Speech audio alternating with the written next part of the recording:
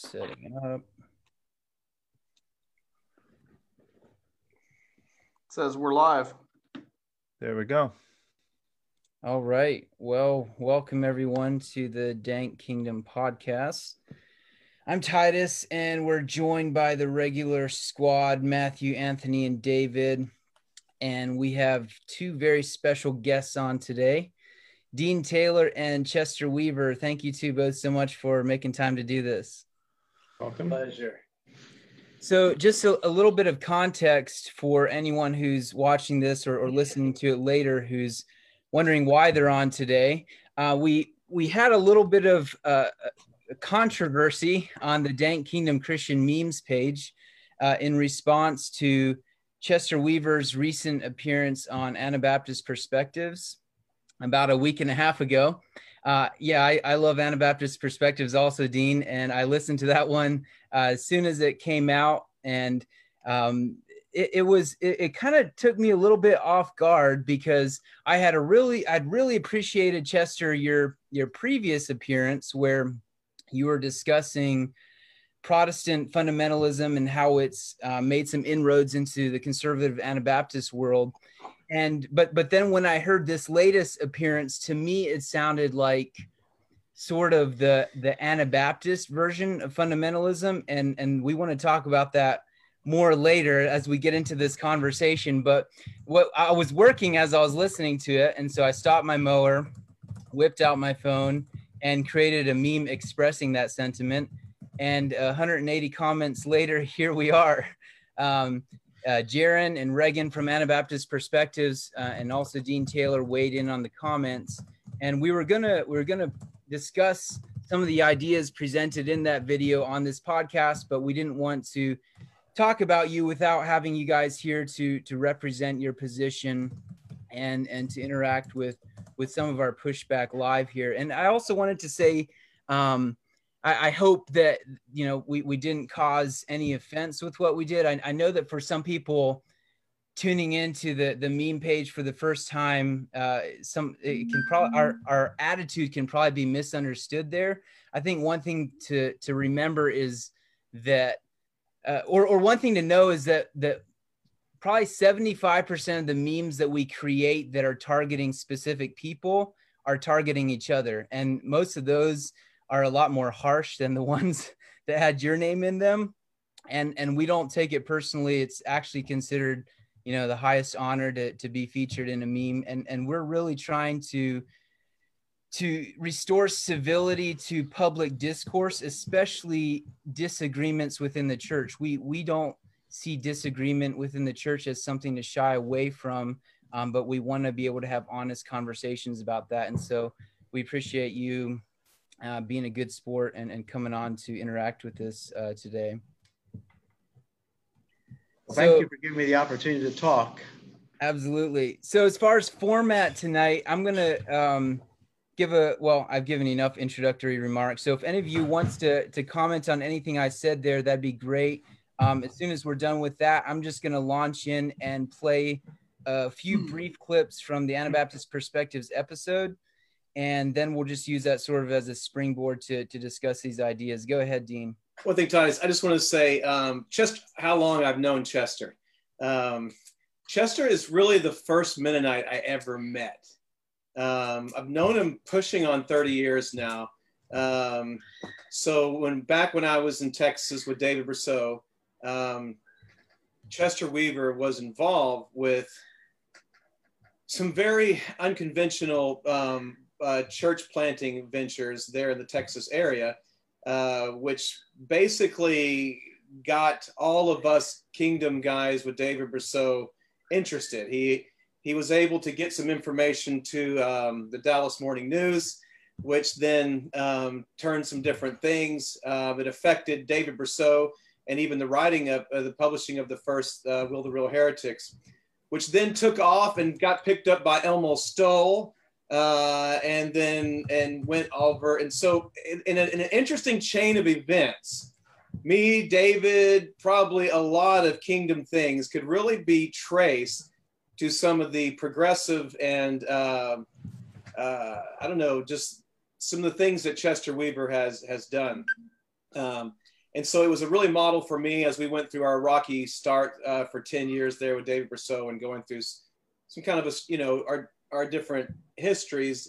Chester was always as a calm, steady presence of the kingdom of God, and I've appreciated him. My children actually ended up going, Stephen and Stefano went to first grade with him as Chester was a principal there in Grandview. And I've got to know Chester also otherwise. So it's been a blessing. And so I'm ready. I got his back. That was bodyguard. So you ain't gonna pick on him tonight. Good. Are you saying that Chester Weaver is responsible for the movement that ultimately gave rise to Dank Kingdom Christian Memes and full circle here? Well, there's always offshoots, Well, maybe we'll wait till we get to the end of this to see if he wants to take credit for that. Yeah, exactly. There's more important things to talk about. Yeah, amen. I would say too, by way of preface, that I listened to both of your interviews, at least the two recent ones, Chester, and the one on fundamentalism is phenomenal. And I can't tell you how encouraging it was to hear somebody from your vantage point talking about the problem with rulemaking in the Mennonite Church and some of the other issues that came up, how fundamentalism found its way as the default answer for the Anabaptist churches, especially the Mennonite churches. So I really was very grateful for that. And I think that if anybody hasn't heard both of your interviews on Anabaptist Perspectives, listening to this tonight, they definitely need to go hear them. Mm-hmm. I second that. Yeah, I just want to say too, before we get started, I haven't, I've barely been around for 30 years, so I haven't known Chester as long as Dean, but every interaction that I've ever had with Chester, I have a terrific amount of respect for him. Even in the points at times where, his place he comes out, or his, perspective might differ from mine. I've never seen anything from him but an attitude of somebody that wants to know what's right and do what's right and follow Jesus. And that's what I've seen him live out in what I've had in the interactions I've had with him. And so, if we come, into, as we discuss stuff tonight, we may come at it from different angles, but to me, those are maybe some perspective things or some understanding things, not because I have any question of where Chester is as far as his dedication to Jesus Christ, the kingdom of God. Right on. Well, now that we're off to that rosy start, let's see if we can find some differences here. I'm gonna go ahead and share my screen, and we're gonna queue up the clip here.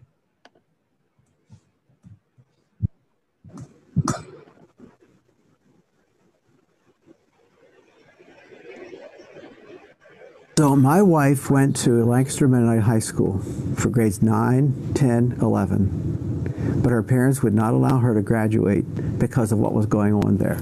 Now, I know this is just external stuff, but externals kind of illustrate what's going on inside. So here are some pictures. This is from the book Passing One to Faith, The Story of a Mennonite School, Lancaster Mennonite School, by Don B. Craybill, a respected historian. Okay, so just with a quick flip of the pictures here, you'll notice that we go from this kind of external to this picture in 1965, to this picture in 1968, to this picture in 1969, this picture in 1971. Some of these things are personal to me. I could tell you about who some of these people were. Wow. It's like a slow shift. Yes. I mean, the book was published in 1991. It's completely different. Completely different. A man by the name of Daniel Hess, who is teacher at Goshen College, contacted CBS News. So I'm going to skip forward now to a little bit later.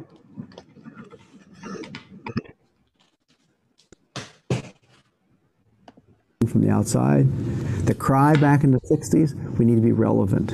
We became so relevant, we have no message. And now we've bought into homosexuality. We're ordaining women homosexuals to be our leaders, and people aren't staying. Churches have. All right, so just a little clip there from that. Now, I really want to allow you to respond to this first, Chester, and maybe clarify some things, but just a few questions on my end. So we saw there at the beginning pictures of men, you know, in straight coat suits, and then eventually people who looked completely like anyone else in society. And so I would say that the assumption at least is implicit, and I want to hear you clarify this, but I would say that the assumption is implicit that, you know, the rejection of certain outward distinctives of conservative Anabaptism will inevitably lead to, you know, an adoption of egalitarian, gay affirming theology, at least in some churches. And I think that this is the sort of sermon I heard a lot in the Beachy Church. And I guess if you would kind of sum it up in a logical syllogism, what I think the argument that's being made is premise one, you know, churches that have discarded these rules have eventually discarded biblical principles historically. It's almost always happened that way in history. Premise two, conservative Anabaptists are discarding these rules. Conclusion, conservative Anabaptists will eventually discard biblical principles. And the reason why I don't think that the conclusion follows these premises is because this argument commits the fallacy of the slippery slope. I know some people, I don't think, consider that to be a formal logical fallacy, but I would say that this is sort of a textbook example of that. But even if that conclusion did lead from those premises, if Jesus and Paul did in fact prohibit extra biblical standards, then I think it would still be wrong. So simply put, you know, committing error in order to keep from committing another type of error does not justify error. Now, I'm not sure what you would say about, and maybe we can just use this to launch into the conversation about extra biblical standards. And I'm sure that none of us would say that we advocate extra biblical standards. And so maybe that's where the discussion is. But that's some of what I was thinking as I listened to it. So maybe you could bring a bit of clarity to where you were going in that clip and then respond to some of the things that I said. Thank you for the opportunity to be able to do this. First of all, the thing that strikes me from your original response is the general ignorance of the story. And I was a part of that story, and people who look on were not a part of that story and somehow make connections that really do not deserve to be made. Secondly, the impact of fundamentalism was so deep that the story at Lancaster Mennonite High School flowed out of that. And it illustrated the failure of fundamentalism because Lancaster Mennonite High School was built around the idea that if you have a problem, you make a rule to solve the problem, which was a complete departure from Anabaptist thought and theology. And my emphasis is that we've got to get back to the way the scriptures teach us to think. And Lancaster Mennonite High School illustrated how we should not think. For example, I teach Anabaptist history at Calvary Bible School, and I asked the students to memorize 4 things. Let me get a piece of paper so I can say them accurately. The essence of the Anabaptist vision. We say this every day in class. It's on the test at the end.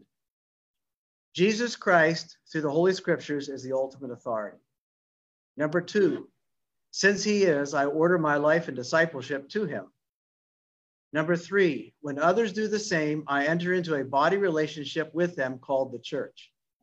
And number 4, the church, unique from its host culture, supernaturally demonstrates the love of Christ as it cooperates with him to build the kingdom of God in the world today. Okay, so that to me is the essence of the Anabaptist vision. That was really not taught at Lancaster Mennonite High School. At least it came through to the students as fundamentalism. And so they reacted to it, and their reactions are illustrated by those pictures. Let me go on to something else.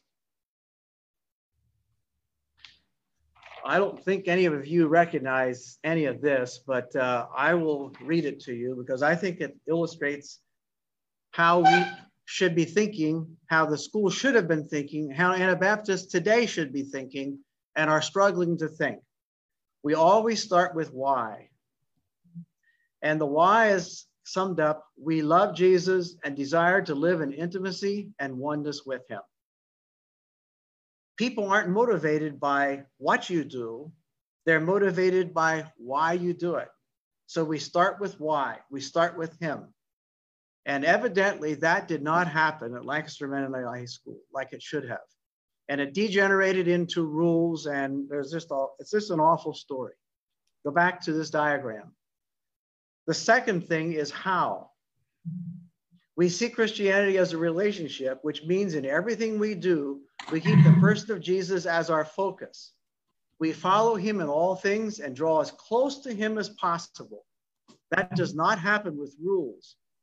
At Lancaster Mennonite High School, it was attempted with rules. It was an illustration of fundamentalism failure. The plug-in and effort to make it work did not work. The third part of this diagram is the what. Now, these are where the rules came in.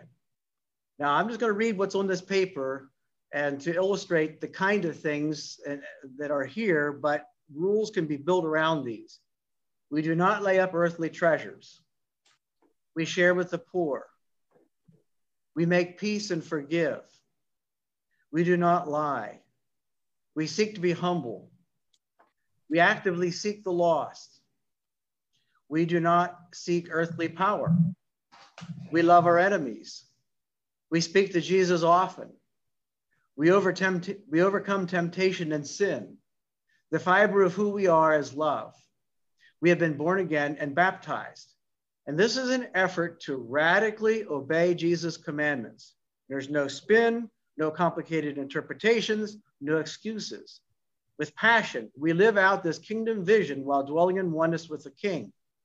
Now, all the rules that were at Lancaster Mennonite High School were an effort to somehow reach this, but it did not. And so what you saw in those pictures are the symptoms of the failure that was going on. The real failure is not knowing Jesus and having an obedient love-faith relationship with him. Now, I've said enough, so maybe you want to respond to something so far. Well, what I would say is that what I would question is that I appreciate that. I think that everyone would amen all of what you just said. When you look at the pictures, though, it seems like you're implying when they had plain coats and cape dresses and caps, everyone was doing that, and that the result of embracing fundamentalism as the solution degraded those things. And I think it's the initial premise, like do those external cultural distinctives equal doing all that? That's what I was at the heart of my question. Of course not. Maybe I didn't make that clear up front, but I will say that an effort to have guidance like that illustrates an effort to be obedient in some way. And I will always respect that. I wear a plain suit myself because it's an identity thing for me. It doesn't gain me any righteousness, but it is an identity thing. And I'm very pleased to be a part and identified with the Anabaptist people. Sure. And my wife wears a cape dress. I'm just very pleased to be a part of a people who are trying to be obedient by setting some boundaries. And I'm just very happy with that. And those are two illustrations in my present life. Sure. So that's not there's not a quid pro quo between the pictures dressed that way and the later pictures where there's a regression. No, I mean, it's really good we have this opportunity to explain that. But if people could understand the book, if you get the book and read it, you kind of get the feel of what the facts were, that these are symptoms of a bigger problem. That's the Craybill book, you mean? That's the Craybill book. I don't want to monopolize our time. But I do have some other questions. So if I can just restate what I'm hearing you say to make sure I'm hearing you right, because I'm pretty sure I 100% agree. What you're saying is that, first of all, the story there that you're looking at in the pictures is an illustration that fundamentalism fails in its intended purpose. Fundamentalism is supposed to produce certain things. Yes. And the Lancaster story demonstrates through those pictures that despite their best efforts to bring that to pass, fundamentalism cannot make happen what's supposed to be happening. Exactly. And it's plainly evident by their own standards. Exactly. Okay. 100% agree. Yeah. And I'm like you, I have respect. Anybody that looks for an opportunity to obey, is doing their best to take Jesus seriously and obey him, I've got nothing but respect for that. Right. And Aaron Shank was one of those people. He was on the board of trustees at Lancaster Mennonite High School for years. But by 1963, things had degenerated enough that he noticed that other people were really not interested in loyalty and love and obedience. And so he felt like he needed to step off. Mm-hmm. Any thoughts, Anthony or Dean? I would say so far, I think what you've said so far, Chester, really clarifies for me a lot of the confusion about that last podcast episode as well. I probably do have more questions, but they're probably for a later part of the conversation. But I think you explained very well tonight. I'm hearing you say, I think David summed it up. And if that's what you were saying, we are mostly in agreement, at least this far in the conversation. So I'm glad. Let me make in my own mind. Let me make a further comment. You probably can't see this very well either, but it's an Anabaptist worldview, and it basically says that with a Roman Catholic worldview, we have a Holy Mother Church where salvation is within the circle, we'll say, and it creates a culture of dependence. My observation is that Lancaster Mennonite High School and Lancaster Conference as a whole, and now the Amish Mennonites, are reverting back to the Protestant worldview, which is a God and I kind of thing, which produces independence. And that was very much illustrated in Lancaster Mennonite High School. What many of our people, both today and in the past, have not clearly understood is that it's not God and I, it's God and we. It's God Amen. And others. And so we have these interdependent relationships within the church and among the churches, creating a whole culture of interdependence. And that was lost back in, that was my growing up years, was the move from too much, back up, sorry.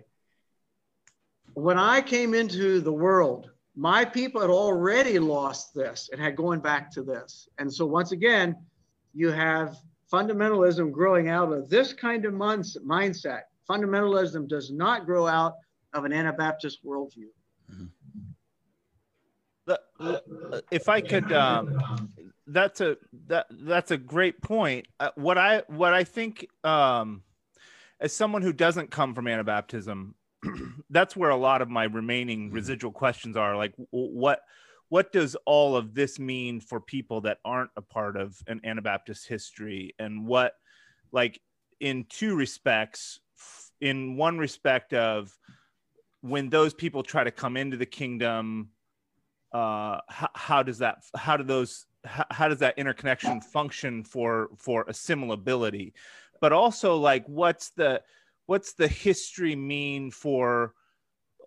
I appreciate you as a historian, Chester, and I listened to both of your AP pieces again this morning, and you appeal to the idea of we're not learning from our story. Yes. And it always leaves me wondering, well, what about those of us who that's not our story, and haven't found a place to be in that story? I think when I look at that picture that you just showed of those different perspectives of church, we do the same thing. What I have seen as an outsider is that the Mennonite churches in particular, and probably Anabaptism in general, do that. They make that concentric circle model out of rulemaking, out of conformity issues.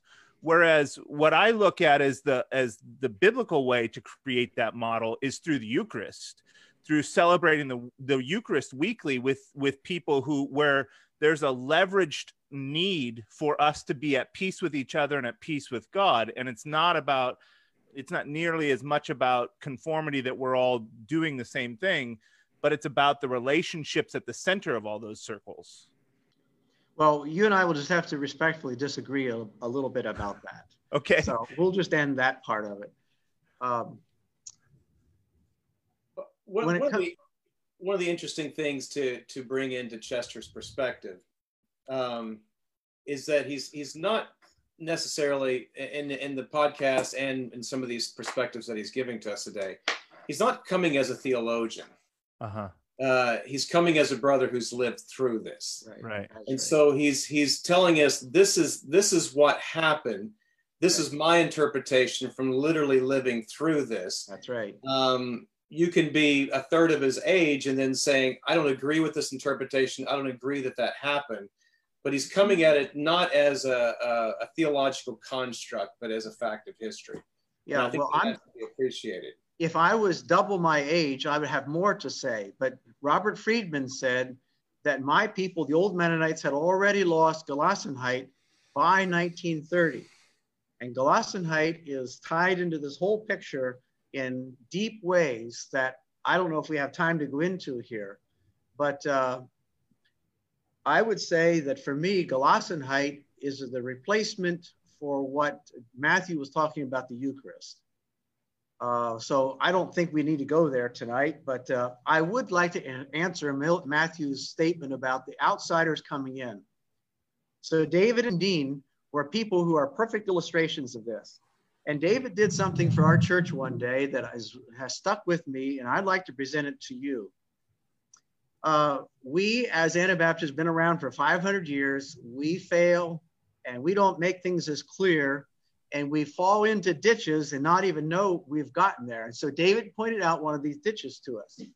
He gave us a chart. At the top of the chart, he said, when it comes to obedience issues, you have things that are really clearly spelled out, like divorce and remarriage. Principle, application. Then he says, a similar situation is like non-resistance. Principle, no warfare is almost implied, but it's not a very much of a jump to make that conclusion. And then he draws a dotted line and he says, below this are all kinds of applications, but they're not quite on the same level. For example, the historic church had standards. And David said, you folks are only living today. You have only survived because of standards of some kind. And so one of the standards historically that was been in place is segregated seating or a cappella singing. Okay, so, Anabaptist people still have some of that. Then he says another standard that you have, it's down a little further from that, is like no television, which is a recent application. Television has not been around all that long. But it's you can say putting no evil thing before my eyes can easily be applied to television. And then he says you have ethnic standards such as the straight cut suit. But he said that's at the bottom, that's a cultural thing. He says your problem is when you put all those standards in one pile and call them equal. And I received that. We have. And it's because of our own historical lacks that we've even tried to do that. And that confuses a lot of people from the outside. And they throw out the baby with the bathwater because they see the basic dishonesty that's involved with that. And so I appreciate David pointing that out to us, and I received that. Here's my question that I've asked about these issues, because anybody who's doing church planting work, and I'm a church planter, anybody who's doing church planting work has to deal with where are the lines of the church. So it's relevant to everyone who's involved in building the kingdom of God. But what I ask myself is, if we look at Anabaptism as a case study, is the conclusion that those things have to be weighted the way they are, is that a function of that institution? What I mean by that is that how would you preserve something like the plain coat if it wasn't weighted as like a test of membership? Like That's if you had, yeah, that's a go very ahead. good question. There has to be some kind of practical application in obedience. It so happens that our forefathers decided on the plain suit.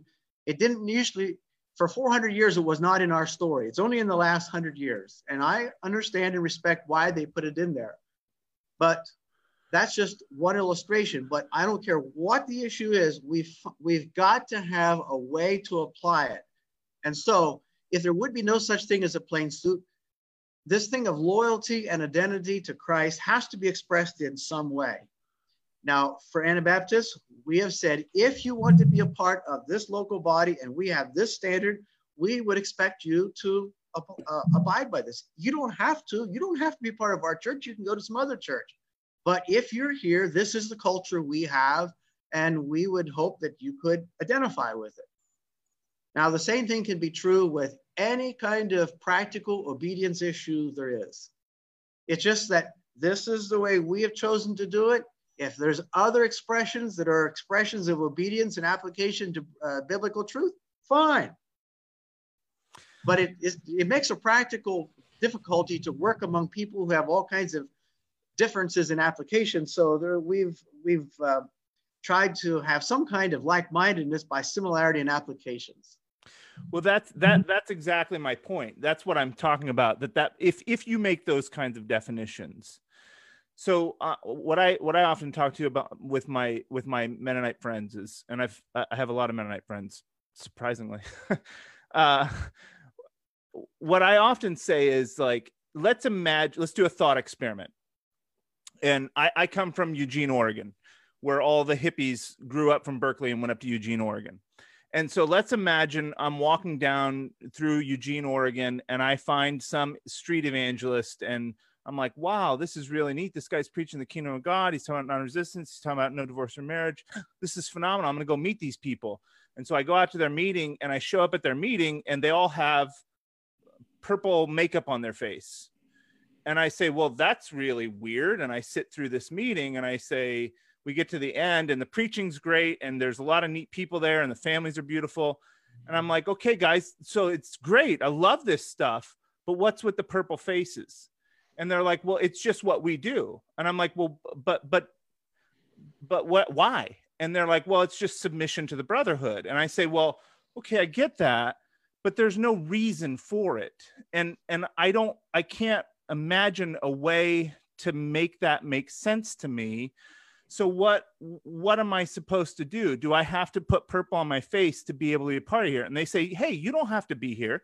Go somewhere else. There's lots of places. We're not saying you're not a Christian if you don't put purple makeup on your face. We're just saying you can't be here if you don't do that. And what I think is that kind of attitude actually divides the church, and it makes it so that people can't come into the church like Jesus intended.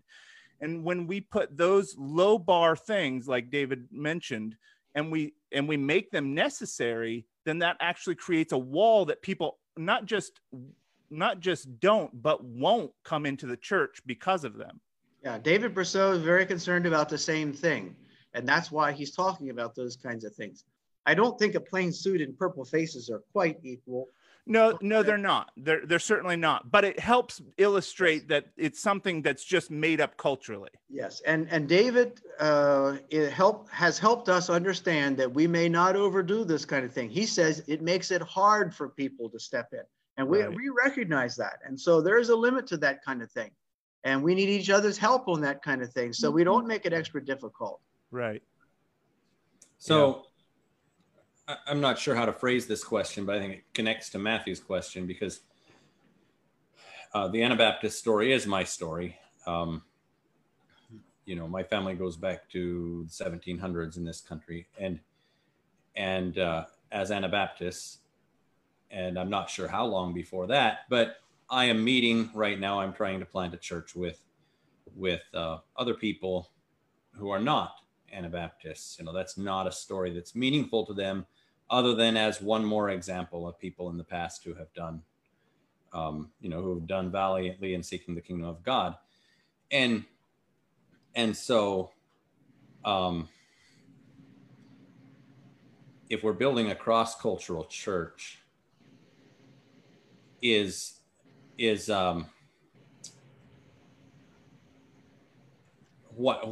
is the relevance then of the Anabaptist story, and of what does it mean to be faithful to that story in a context where it's not everybody's story, and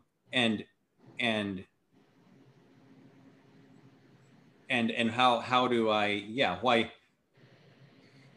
I guess my question is, would you say that when you're talking about reconnecting with our story, and you're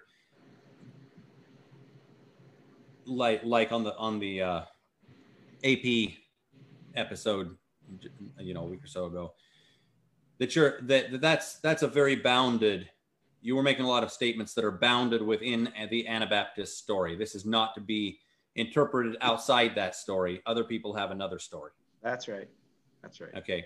And I think that's probably what threw some of us off, is because if you're not within that story, it almost, or if you relate constantly to people who are not, and that's like my main fellowship right now, it feels like you're saying that's the story. And I think I understand you. That's not what you were saying. No. So yes, that's clear to me. There might People be more. like Dean and David probably can answer some of the stuff we're talking about better than I can, because they don't come from that kind of a context, and they have some personal experience in how this works. Mm-hmm. So yeah, my whole story has been, I've always been in radical renewal groups. Always am, always was, still am. I was with David Brousseau for 10 years, with the Charity Churches for 15, with the Charity-ized Hutterites for 6, and now with Followers of the Way. And so I've always been on the edge of renewal groups that have been, working within the fringes of this Anabaptist world. However, as a historian and as a person who's gone through this journey, I own the Anabaptist story in a very deep way, and for several reasons. For me, it's not a denomination, and I say this frequently. That's right. That is right. The Anabaptism is a hermeneutic. It's not a denomination. You don't hear people going around saying, "Are you in the Anabaptists?" I mean, it was John Howard Yoder who said it's not a century. It's a hermeneutic, and I've flipped it for the other. But there's a concept there that's very important for radical new churches to understand. And this is a really important point. And I've seen this needed with Dave Brousseau, with Charity, with the Hutterites, and now. That there's something that's part of being part of something that's bigger than your visionary attempts. Let me show you something. Here, let me see if I can do this. I have a, I don't know if you're gonna be able to pull this off, Titus. Can you let me share a screen? Yeah, you'll have to give him permission. Just pull up the participants, Titus, and you can give him screen share. Hang on. Click on more on Dean's name, and you can drop a drop-down menu. I have a hermeneutic. I'll let Titus try to get this. A hermeneutic that I use in interpreting issues and doing church things and theology. And I call it the apostolic quadrilateral. And I developed this. It's kind of like how I face a theological issue or something like that. And I'll show it to you if Titus can. Did you get it? You should be able to now in the bottom of your green little green button. Awesome. Okay, here it is. All right, so here's my apostolic quadrilateral. I use this acronym of SCAR, thinking of myself as the doubting Thomas looking onto Jesus' scar. And so here's what it is. Scripture, number one, I don't go beyond the Word of God. I very much appreciate early Christianity. I very much appreciate history, but there's nothing outside of the Word of God that can be required of us or is needed for salvation. It is it. The next thing is Christocentric. The C is Christocentric. And I interpret the whole Bible. I interpret all of history, all movements, all history through a Christ-centered concept. So I read the Old Testament that way, and I read the New Testament back that way. I read Paul into Christ. I read everything looking into Christ. The third thing is antiquity. And so if it's like not at all in the early church, it makes me a little nervous. If it's not something that has an ancient origin, I just, this is not as quite as high as a part of my hermeneutic as the beginning two, but the other two are still something that I'm going to be really nervous if I'm totally trying to think of something that's never been thought of again. And the fourth one is I got from John Wesley and his Methodist, you can call it Methodist quadrilateral. He has something quadrilateral. And it was real. And this is something I think you need to hear. In my journey from all the radical coffee table discussions that I've been a part of,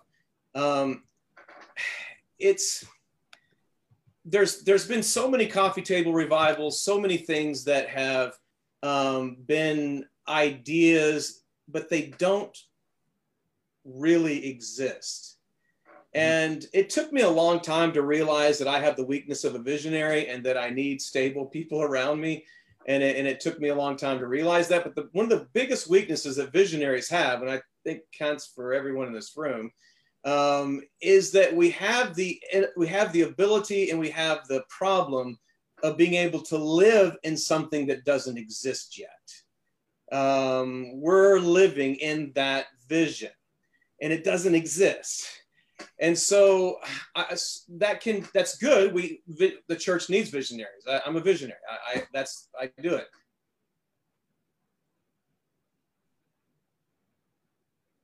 Did we lose Dean? Or am I just not hearing? Yeah, I lost him he too. froze up. Right when he was getting into the good stuff. Yeah. Right. Well, maybe he'll be back. If you have his number, maybe you could text him, Matthew. That type of a thing. Oh, there he is. Back. Hey, Dean, we lost you that last 15 seconds. Okay, sorry. Let me try to make sure some other. I love that people are experimenting with different things. I love that Anthony's trying this thing and a little more liturgical. I love being in renewal groups. I love this.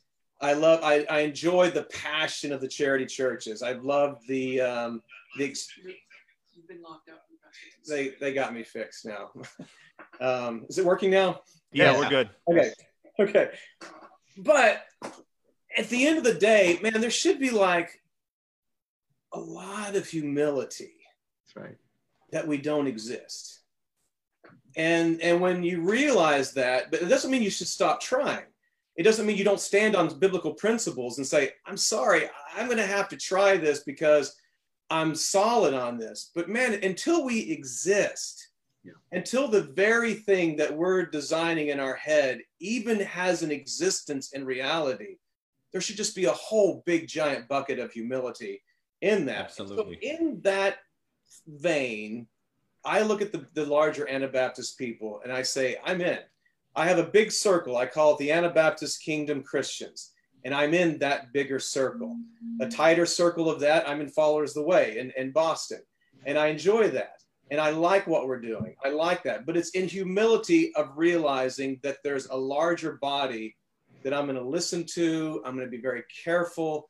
And that kind of just brings in how we do this. I want to be a part of something new. I want us all to take our convictions and go it. But I think we have a lot to learn and we have even a lot to submit to in these brothers that walk in these same kingdom principles that we do. Thank you, Dean. That is well said. You spoke in my heart. So my journey over these nearly 30 years of being in radical Christianity, I loved it. And so many times my wife and I have sat in bed and said, couldn't we have just joined a really nice, boring Mennonite church back 25 years ago and it'd have been a lot better off, and that's not the course God put us on. It's not the course we're in now.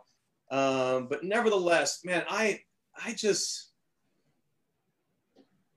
so the quadrilateral needs to end with reality somehow. And John Wesley brought this out in his concept that he gave to the church. That's why I'm so rooted in history. I understand that ideas are ideas, but they're not quite equal to what has actually happened in the past. The great cloud of witnesses is not just Hebrews 11.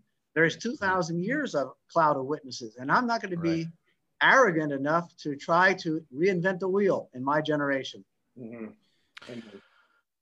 I obviously follow a different path than Dean in those things. This is one of the classic. Dean is to me what Chester is to Dean. Dean and I go back probably 20 years. He was a part of the, he was a bishop at the church that was one of my first bishops in Oregon. When I look at your assessment, and what I would say is that quadrilateral is what has kept me from being in Anabaptist communities. So it may be, if that's Anabaptist hermeneutic, it's my Anabaptist hermeneutic that's kept me out of Anabaptist churches. So when I look at, when Eric and I are converted and we start following, we don't know anybody else that's ever worn a head covering, and we start doing that because it's in the scriptures. And then we find it's Christocentric, and then we find it's antiquity, and we read Veiling of the Virgins. And then I show up at the Mennonite church and they're like, no, that veil's not going to work. You got to put on a cap or you can't have communion here. It's my quadrilateral that says, well, I'm going to follow these things, not that thing, because that's not my thing. And so I don't know. I think that those things, at least as I've traveled in the Anabaptist communities, and I think, when I look at the revivalism movements that we were a part of, what's interesting to me is that the charity movements, for example, when I look back and assess, they did very good at giving living faith to people who were in old order churches who didn't really connect to God. But they didn't really work as a lasting home for people like Dean or I, for the question askers. And I don't know. Please forgive us, Matthew. Please forgive us. I do, brother. I do. And I will say this, some of my very dearest brothers, some of the men that I respect in the kingdom of God more than anybody else that I've ever encountered, are in Anabaptist churches. So it's not that I don't see the real living faith of brothers and sisters within those communities, but the same hermeneutic that brought me into the kingdom of God also kept me aloof from some of those institutional settings. I'm sorry. I apologize. Well, so my question over the years has been, is that an institutional framework? Is it a modern phenomenon of It's a modern phenomenon. It's not an institutional framework. It's the fundamentalism that you're after. That's right. Exactly. Yep. Well, I'll help you kill it then. Yeah. Hey, I have to piggyback on what Matthew said. My story is maybe even a little weirder than that, but I got stuck at that very same level of the reality. What does this look like fleshed out? And one of the things that when I got down to point 3, which I heard about my whole life, I was around Anabaptist people who were very, in general, were visionaries and who were serious about trying to recover those points that I think, Dean, you went down through just now.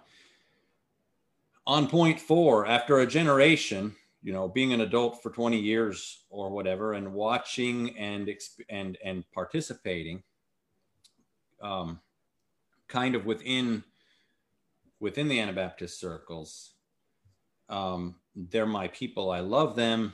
I had no interest in separating myself or losing respectability among those people. I want to be part of something that's real. But on point 4, I kept watching people try to restart the engine that produces, that causes the church to reproduce, and among people who are not already culturally a part of it. And I, at some point I had to say, something's wrong farther back the line. You know, there's something that's there's something that's damaged. There's something that's poisoning the system. I had to let go of the need for respectability in order to go the whole way into the real. If you know what I'm saying, I came to the point where, in order to live out Christ with people who weren't part of my story, in a meaningful way, I didn't know how to hang on to the framework that I was handed. Framework is the wrong word, because we just separated that from fundamentalism. It seemed to me like I couldn't find a place where that wasn't killing the reproductive aspect of the church. And so I just started trying to live out what I thought the Anabaptists really believed. That Anabaptist, you know, that 4 points, the way they had been handed to me. And that led to me being, you know, not looking much like the people I mean, in the way that I'm living out the church, the churches that I grew up with. And yet I feel like the Sermon on the Mount and Jesus as the center and the obedience to him in a committed community, I see it taking shape around me now with people that could not have done this with me before. And I have no idea whether this, like, I'm very humble about it as being simply an experiment for me. You know, many of the early Anabaptist churches didn't survive either. And I don't know if what we're doing now will survive, but I, like you said, I had to try. And that's where I got stuck. Like, how many generations am I going to wait for this fundamentalism to be purged out? When do you say, I'm going to do what Matthew did, only I'm inside it and I have to step to the side a little bit? I think that it's an excellent point. And I think you would have an army, an ocean of or whatever, a crowd of people cheering you on in the Anabaptists to do that very thing. Yeah. The difference is, you know, the Isaac Newton analogy, where, you know, the Apple guy, the gravity guy that's supposed to, you know, discovered gravity. When they were giving him a bunch of praise and saying, you know, how'd you come up with all this gravity stuff? I mean, this is awesome. I mean, how did you do this? And as he was going through all this, he had a very profound statement. And he says, you know, if I see further, it's because I stand on the shoulders of giants. That's right. Yes. That's the attitude. And so yes. I will say that it would appear to me as an outsider, this is a weak spot for dank Christian meme podcast. There's no, the entire Anabaptist world wants you to go forward and to see further and to do more, but you don't have to step on them on the way to get there. There's a respectful way, and when you exist, when the church that you imagine with all of its ministry and mission and concept actually exists, then that will be a time to reflect upon, wow, so here's what we're doing now in our generation. Who was the guy, Anabaptist Identity Conference, the Brethren guys? Y'all mentioned it in one of the things. He talks about starting it in every generation. Frank Reed? Yeah, Frank Reed. Yeah. Frank Reed's beautiful analogy of, you know, of taking this concept in every generation. I think you've got a crowd of witnesses cheering you on from the most plain of the Anabaptist churches. Yeah. But there's just needs to be, in my humble opinion, a better sense of humility that these people are do want to cheer you on. Anthony, your scenery has simply been different from mine. I've had people, models in my past that I just admire for their genuine Christianity. And I'm sorry that maybe you didn't have all that. Well, that's another thing. That's another thing real quick. And that's probably my experience.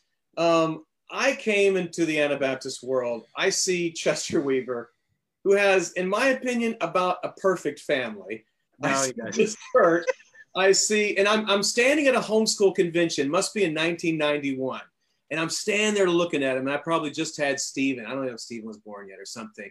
And I'm hearing him talk to the seeker that came up to him. And he said, do you want a godly family? Well, you know you can. It's just a choice you make.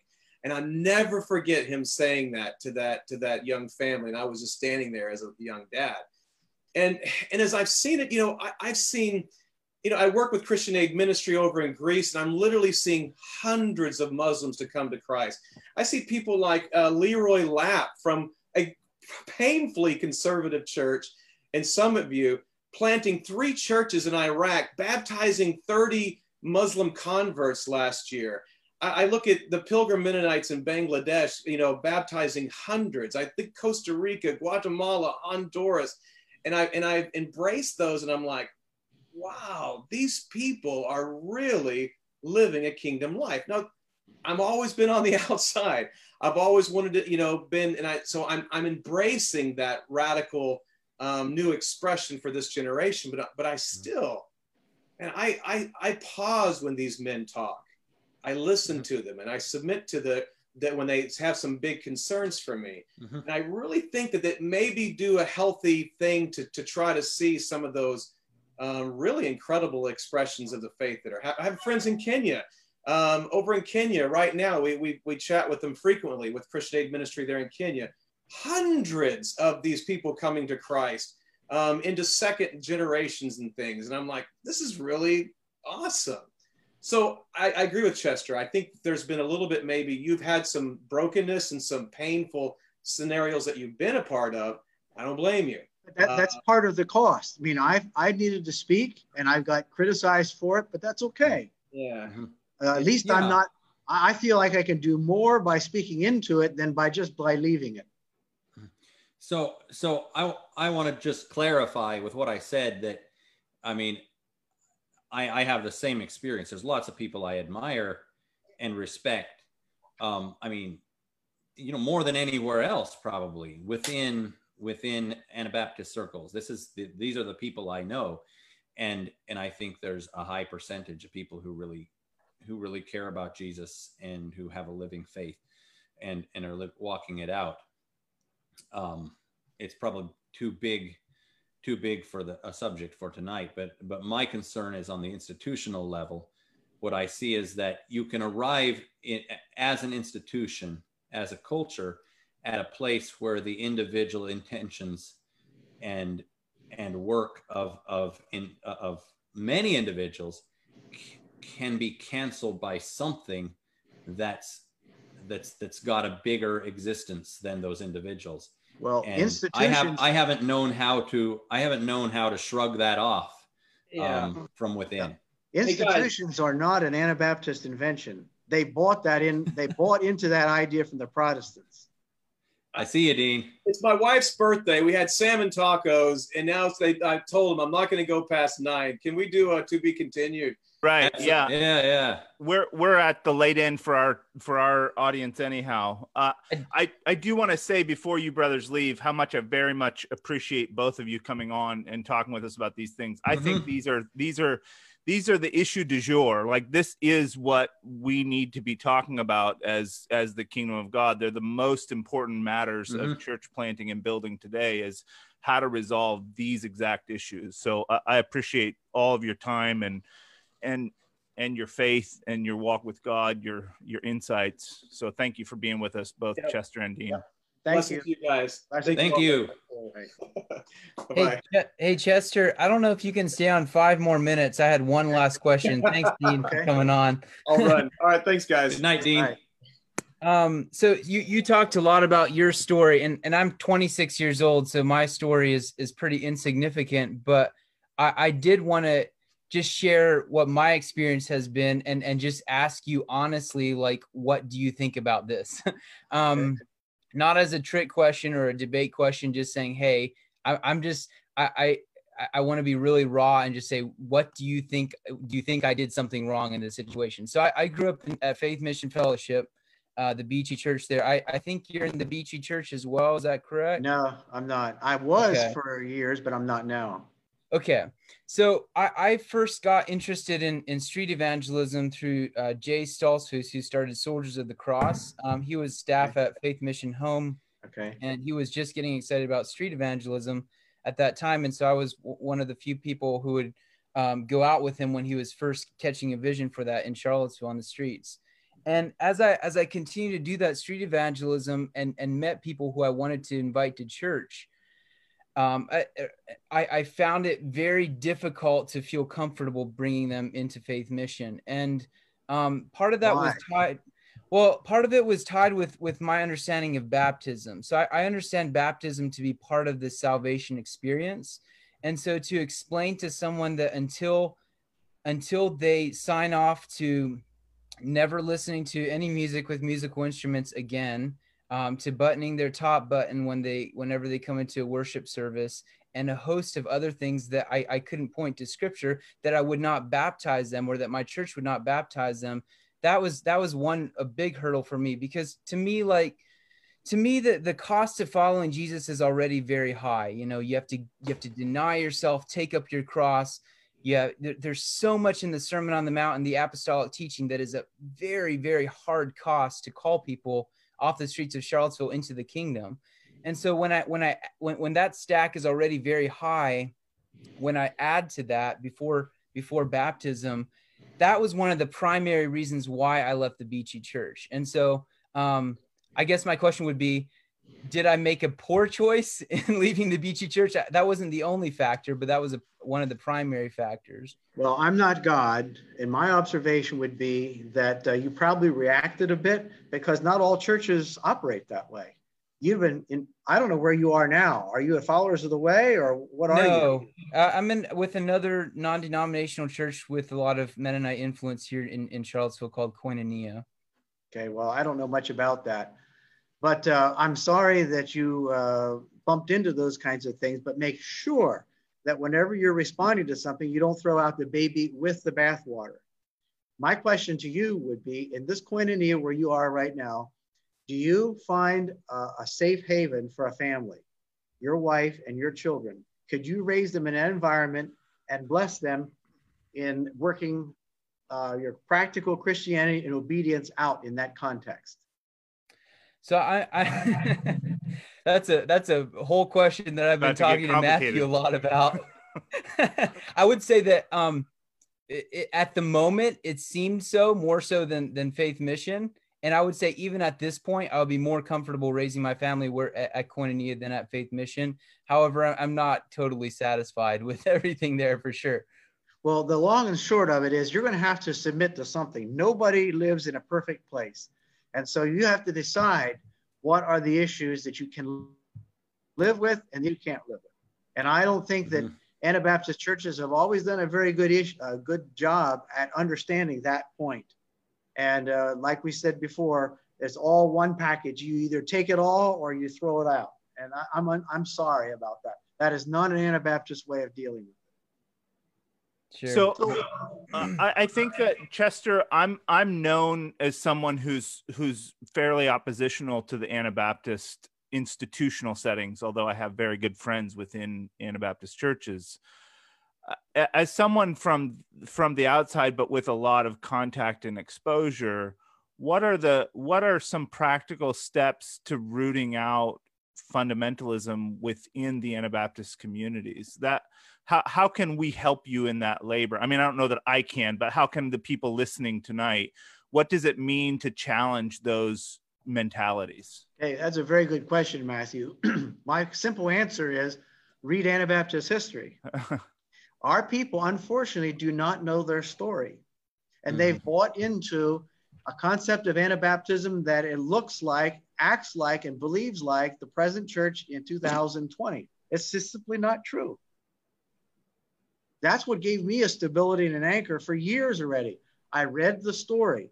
I know the Dutch-Russian story. I know the Hutterite story. I know the Swiss Brethren story. And that has given me an anchor to sort through all these things that get thrown at me, I get criticized for, misunderstood for. All I can say is, I'm not that far off. I know the story. I'm anchored in the story. Go read it. Right. That's good. Good advice. Story's a very powerful thing. And there's a reason that every nation on the earth teaches history to their children, that people need to know their story and where they came from. Exactly. Well, thank you again for your time, Chester. Does anybody else have anything they want to wrap up? Or Chester, do you want to have any final? I had a couple things, if I could, I don't know, ask or address or whatever. I completely, well, my story, I go down it right a while. I've spent time with with a lot of different flavors of church backgrounds, both Anabaptist and otherwise. And I remember when I discovered the influence of fundamentalism and how much that has shaped Anabaptism to the point where it feels to me like much of what passes as conservative Anabaptism today was created whole cloth less than 100 years ago. You're so very right. And and I remember just the feeling that I've been lied to my whole life. I'm because sorry. This David. is not Anabaptism. That's This right. like what you're saying. This is not what it's supposed to be. Exactly. And so because of that, I have a hard time. Separating between Anabaptism as it ought to be and Anabaptism as the fundamentalist hijacking of it actually is. Well, the answer to that question is be the change you wish to see. You start with yourself. Yeah. And that's what I've tried to do. And I'm with you as far as like, I have respect, and I know there's a lot of people in a lot of different cultures and stuff. And this is leading into my second issue or question then, that I kind of feel is a little bit of elephant in the room. You said, I know it was said earlier, some humility and stuff and respect for these organization, institution, whatever you want to call it, the conservative Anabaptist umbrella. But especially in the last couple years, there's been this ripping off this cover of rampant abuse, emotional, spiritual, and lately, the thing that's really been the big deal is the sexual abuse that has been covered over by churches, hidden.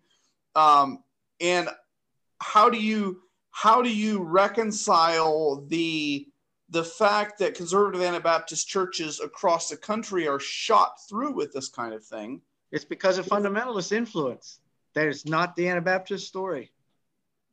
I'm sorry. It's just so sad.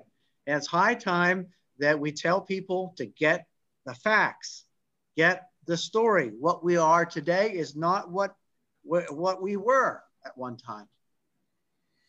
And just tell the story. I mean, they're not going to read it. Unfortunately, people don't read books anymore. You've got to tell. That's one of the reasons I'm a teacher, because I get a chance to tell that story. Mm-hmm. So DKCM and Chester Weaver, compatriots in arms against fundamentalism. Yeah, well, if you're standing against fundamentalism, I'm in line right behind you. Yeah, well, there are things in fundamentalism such as the resurrection of Christ, the virgin birth, and those kinds of things. If you talk about fundamentalism, it's a very easily misunderstood thing. And so you can be criticized for throwing things out that you don't think that are not really true. So it's a dangerous place to be. It's a knife edge to walk. Mm-hmm. Yeah, well, fundamentalism, I realize that historically fundamentalism meant belief in those fundamentals, but unfortunately that lasted for about a week and a half, and then fundamentalism morphed into the monster that we see now. And obviously, I view what fundamentalism was supposed to be as simply being a serious Christian, like just taking your faith seriously. Yes. But fundamentalism is about, to me, the core. You talked about the core of Anabaptism. The core of fundamentalism feels to me like salvation comes through getting it right. Exactly. And if we can make people get it right by force, then we'll all be better off. Exactly. That is well said. Yeah. And that's been my experience across a variety of churches, is that's the way to salvation, is getting it all figured out and making people do it. David, let me comment on this one. I have a little overhead here. This is titled legalism, but it fits with fundamentalism. But if you emphasize law, flesh, prohibition, policy, rules, immaturity, stagnation, controlling, and fear, eventually people feel safe and feel secure. And that's why it's the easy way to move forward. Mm-hmm. The real Makes a thing, lot of sense. liberty makes people feel safe and actually makes people safe and secure. You don't have to feel it. You are that. And that's what Anabaptism really is. Again, it's a hermeneutic.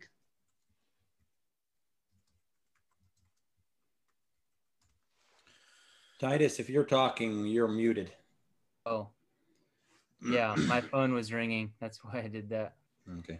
Well, thanks a lot again, Chester, for coming on. I feel like we were able to clarify a lot, and I'm glad we could have this conversation rather than just talking about the episode behind your back. And I feel like a lot of what you were sharing on that podcast has become a lot more clear. So appreciate it. Yeah. Okay, now somehow I wish if you misunderstood, a lot of other people misunderstood. And I don't know what we can do about that, but share this episode. Reagan and Jaron, you can put this on the AP feed.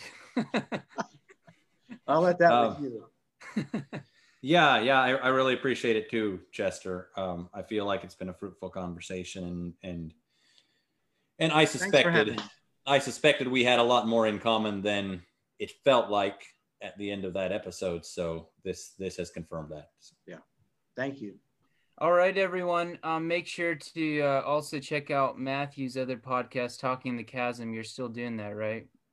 Yeah, I have. We've been on a hiatus a little bit. We Felix and I have so much energy with each other. It's really hard to do that venue on this format. So we haven't resolved that yet, but hopefully we'll come out of our houses and be able to do it in person again soon.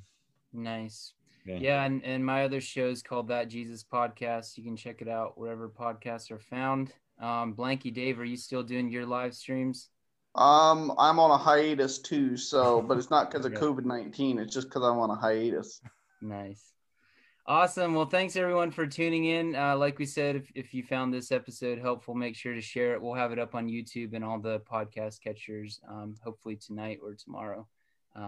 Thanks guys for having a conversation. Talk to you all later. Yeah. Good night. Bye. Peace to you all.